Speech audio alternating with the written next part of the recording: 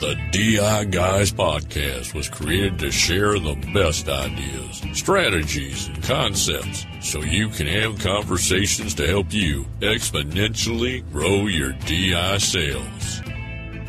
While they may have lost their hair, they have not lost their minds. Here are the D.I. Guys, Chris Carlson and Mike Cogdell. Hi, this is Chris Carlson, and welcome to this episode of the D.I. Guys podcast. As always, I'm joined by my good friend and co-host, Mike Cogdell. And Mike, we got a special guest today, but before we start chatting with him, as always, tell us what's going on, the weather in the panhandle of Florida. Unfortunately, we don't have much weather in the Florida panhandle this week. It's a little bit hotter than I think it's supposed to be, but when you move here cold, I mean cold like from Colorado in August, you know, I already got through all the hot August weather, so I don't know what it's supposed to mean here, but I will tell you earlier in the week, actually late last week, excuse me, I keep forgetting today's just Monday, there was 100-car pileup on 6th Avenue in Denver, Colorado that I fortunately missed because of ice and snow. And it was one of the bigger they've had in like a very long time, Chris, 100 cars. And that snow is now gone, and they've got great weather too. And I think we're looking forward to a cold front the next few days. So I'm doing Veterans Day with my family. I always like to tell you what's going on. So we're going up to Atlanta, Georgia. Only I would take my kids to Atlanta, Georgia the day after the elections. Might be the dumbest thing I've ever done, but we'll find out. Anyway, let's get this thing rolling, Chris. Mike, I'd love for you to introduce our special guest. I'd be more than happy to introduce our special guest. Our special guest is a man that I've known for, well, way longer than I should probably admit, because we go back a very long way. And I was honored 3 weeks ago to present or at least introduce the Harold Petersen Lifetime Achievement Award for the IDIS Society. And that would be not only your dear friend, but mine, Reed Schnittker. And so, Reed, I'd like to say again, congratulations. It's an honor to get the Harold Petersen Award. It shows that you've been around, one, a really long time, and two is you've done pretty well in the individual disability arena. So with no further ado, I'd like to introduce my good friend, Reed Schnittker. Thanks, Mike. Whenever you are blessed to have received an award that has lifetime achievement on it and it has Harold Petersen's name on it, it's a very cool award that I was not expecting. But I believe the lifetime achievement basically is telling me that I am officially old. And no, I don't think so. No, but I was very honored to get the award, and it was funny how I do appreciate you doing the introduction for me, because as I mentioned to you, my wife of 25 years, I said, hey, I would like for you to introduce me for this award. And she said, no chance. She said, I suggest you look at the roster. And I said, okay, well, there's my buddy, Mike Cogdell. And I greatly appreciate that made it much more special. And I could not be happier. And I got a lot of nice accolades from people in the industry that I haven't heard from in years. So that was very humbling. Well, Reed, job well done. Let's step back for a minute and just quickly, if you would, a little history on, Reed Schnittker, Plus Group, Texas, where you got started. It doesn't have to be a 6-hour dissertation. Only I do those. And just kind of how you ended up into this business, why you're here, and why you'll probably stay until, you put a toe tag on, as I like to say. Until I'm straight out, yeah. But it's interesting because I started out in this world as a college agent with Northwestern Mutual in Akron, Ohio, and because I was going to Kent State at the time. And the primary reason I was interested in being a college agent with Northwestern Mutual was they gave you free pizza and beer on Friday afternoons. That was pretty awesome, and so I went ahead and became a college agent. The interesting thing about it was I was horribly, horribly unsuccessful, but they had a disability income product back in the day, and I kind of latched on to that because nobody else was really paying attention to disability. Everybody was trying to sell whole life insurance. So I kind of latched on to the disability side of things, and after a couple of employment opportunities down here in Dallas, where I came in 1980 after graduating in 79, I was approached by a headhunter organization that had placed me in a prior job. And they said, hey, you've got this insurance background and we have this opportunity with a company called Provident Life and Accident for you to be a disability income consultant. And I said, no, thanks. I'm totally unsuccessful in the financial services world. And, but then they said, but it does have a salary and it does have an expense account. And if you hang in there for a couple of years, you can get a company car. So I was hook, line, and sinker at that point. So that was 1981 when I joined Provident and worked for Provident for a few years, got recruited away from one of my best producers that taught me a lot of life lessons. He was a top of the table producer and worked for him for about 3.5 years. I learned more than I ever imagined in terms of what to do right in the business and also a lot of lessons on what not to do. So I've had my own little brokerage organization since 1986 and have grown it from, being the chief bottle washer, the mail boy, everything on my own to we now have 10 people in our organization. So it's been a fun run, and it's hard to believe that it's actually been 36 years that I've had my own practice. Let me ask you, and thank you for that. Let me ask you an easy question. Do you ever get tired of it, or do you still maintain that high level of enthusiasm about something that most people, and y'all know me really well, but that most people just don't understand or even care about? Do you still wake up every day and go, you know what? I got a lot of work left to do because there's just an awful lot of people that don't even know what I do for a living. Yeah, I mean, absolutely. I mean, I mentioned to you and Chris before we started this conversation that I was up at the crack of dawn this morning, because my dog wanted to go out. If it's Monday morning or Friday morning, it doesn't make any difference because, I'm ready to go to work.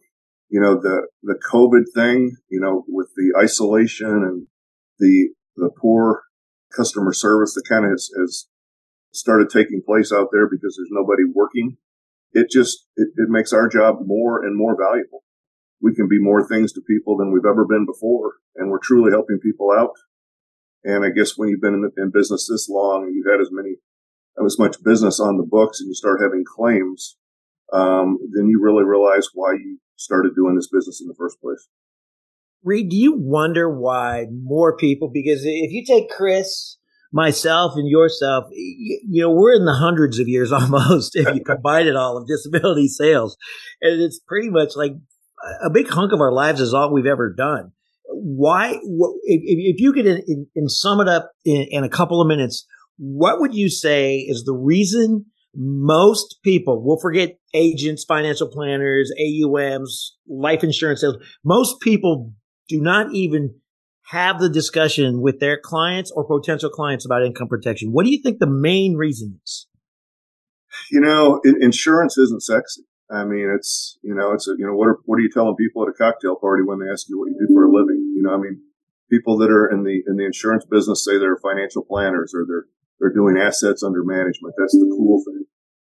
One thing, kind of a bad rap, but it's kind of a legit rap that disability insurance has always gotten is it's a very difficult product to underwrite. It's not easy. There's so many people out there that really don't know anything about their client's health. I mean, they kind of know what their financial situation is, but they really don't want to know what their health is, and they really don't want to ask what their health is. So, I just think people avoid it because they're not comfortable with it.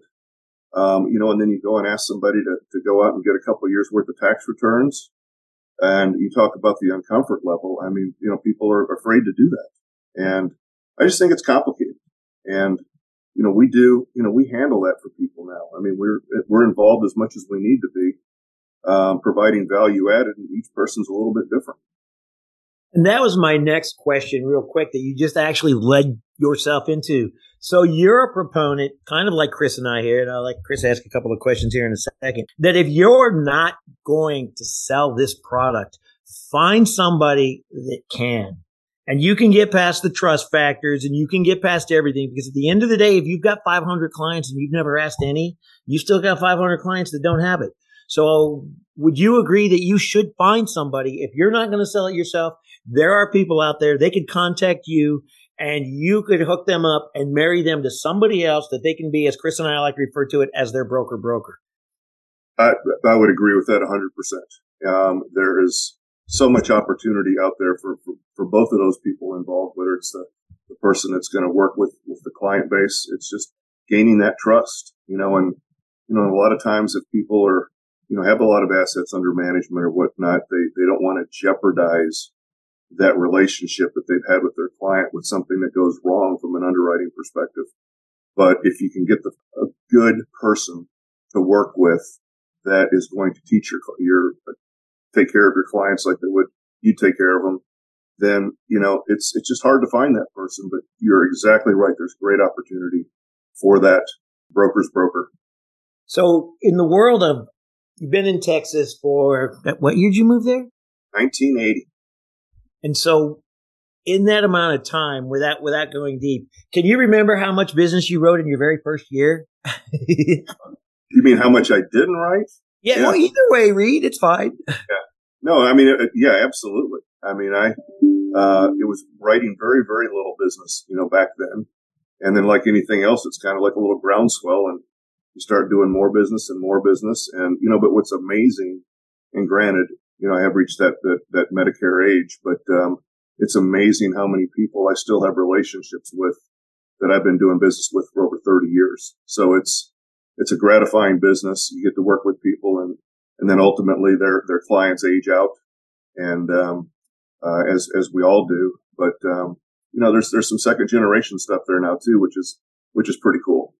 Have a chance to educate their second generation and, show them what their parent did, before. And doesn't that just make it a lot of fun? Oh yeah. I mean, it's a great business. It's a very fun business. I mean, it's, I got my buddies now that are like, hey, look, we got a golf trip here. We got a golf trip there. And I'm saying, well, I can make a couple of those, but I may have to work a little bit. They're a little bit, despondent based upon the fact that I'm still working and that I still enjoy it, I guess, because there's a lot of people that retired because they wanted to retire. They didn't really care too much for what they're doing. And, if I retire, I'll probably get old rather quickly. Well, that's what I've always said, and I agree with you. People that say I can't wait to retire obviously don't like what they're doing.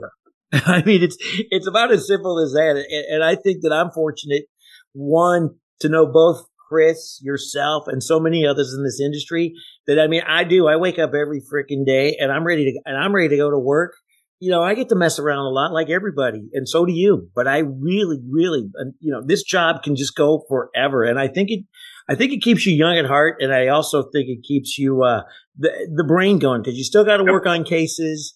You still got to do a lot of things that, after all these years, you have the skill sets to do, and you want other people to ultimately, wouldn't you agree, possess those same skill sets you have and pass them on?